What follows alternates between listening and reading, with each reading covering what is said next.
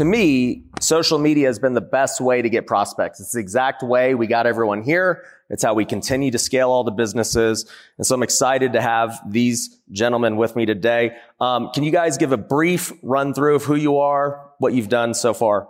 So my name is Justin Berry. I'm the producer of the Wealthy production with Ryan Pineda. I'm also the head coach at Wealthy Creator and also the strategist for Pineda Media. Cool. Hi. Hey. My name is Tim Ross, and I host a podcast called The Basement. The end. My name is Levi Lassick from Dallas, Texas, and I'm going to actually talk about the opposite of Jeremy, which is passive prospecting versus active prospecting. There we go. So first off, let's talk about how social media has impacted your business financially. I'll start with you, Levi, since you started out as a realtor and you went straight to social media from the beginning. Yeah, absolutely. So the thing is that I'm 43 now. I actually turned 44 this month, but I'd gotten up to a point at 41 when I had to start over during 2020. I was a financial planner with teachers at schools, and whenever the schools shut down during 2020, I found myself at 41 asking myself, well, how do I start over without starting over?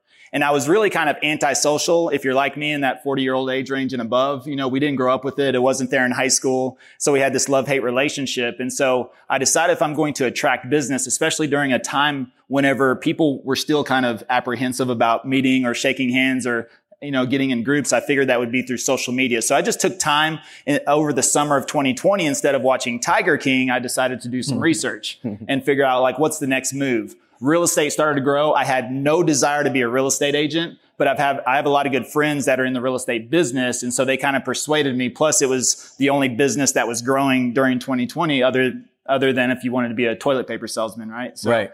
Yeah. So that's where I started to do research. None of the platforms really set well with me and my personality at first, but whenever I discovered YouTube was a search engine, not a social platform, that made me a lot more comfortable with getting into that because, I wasn't a good real estate agent. I had zero experience, but I've lived in Dallas, Texas for 20 plus years. So I know Dallas. And if I could convey that message or even just kind of be the tour guide of Dallas and, that's what I knew, then I didn't have to know how to write contracts or how to, open doors or anything like that. So that's what got me started researching that. And I just went 100% on YouTube because little piece of advice, if you're starting out, in my opinion, if you try to get into 5 platforms at once, you're probably going to end up putting 20% effort across 5 different platforms. Choose one platform, go all in as deep as possible. It'll make it easier down the road to branch off into other platforms. Yeah. So in your business though, that first year, what did you make as a real estate agent from YouTube?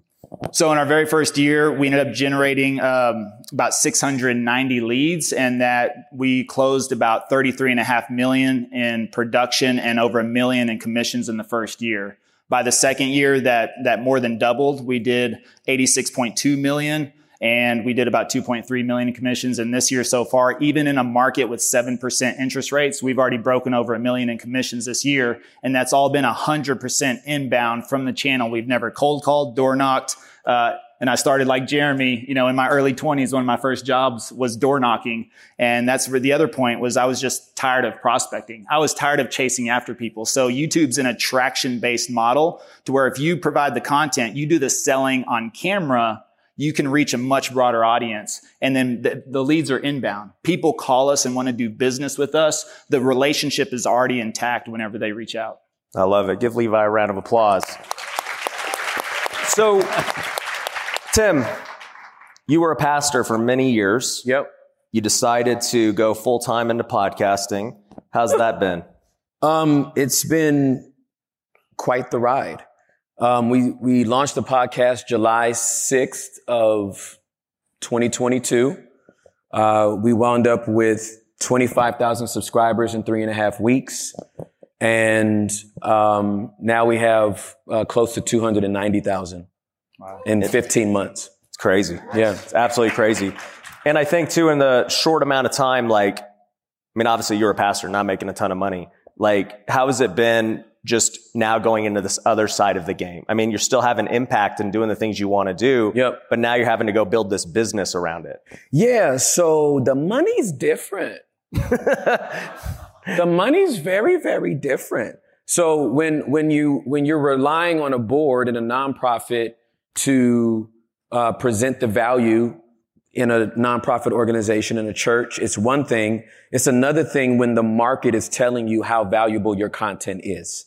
Mm-hmm. So within, 4 months, I think our Google checks from YouTube were about $30,000 a month. Yeah. And that presents you with different opportunities, right?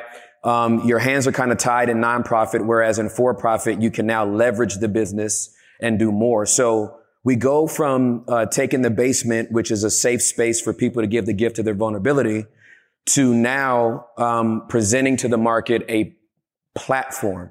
Like we've developed our own app. It launches in the fall, next month actually, and it already has a market valuation of $10 million. So we already have investors on the inside of it, and now we don't have to rely on YouTube's algorithm or censorship to communicate the messages that we want to communicate. Yep, I love it. Give Tim a round of applause, man. So Justin, what have you seen? Obviously you work within all of our companies, but you're advising a lot of people in Pineda Media and Wealthy Creator. It's actually how we met Levi a year ago. So it's cool to see, some of these guys' businesses grow really big. What have you seen? No, absolutely. I've seen when people actually buy in to understanding that there are strategies behind what you're doing on the platforms, that it will work for your business. So I've creators like Levi who just explained how he's been able to get so many leads to his platform. That's not like a rare case, right? We've had testimonial after testimonial of people doing the exact same thing. For example, there's a guy in California, the Rich Summers, right? It's the Rich Report. He started his podcast. He took some strategy from us.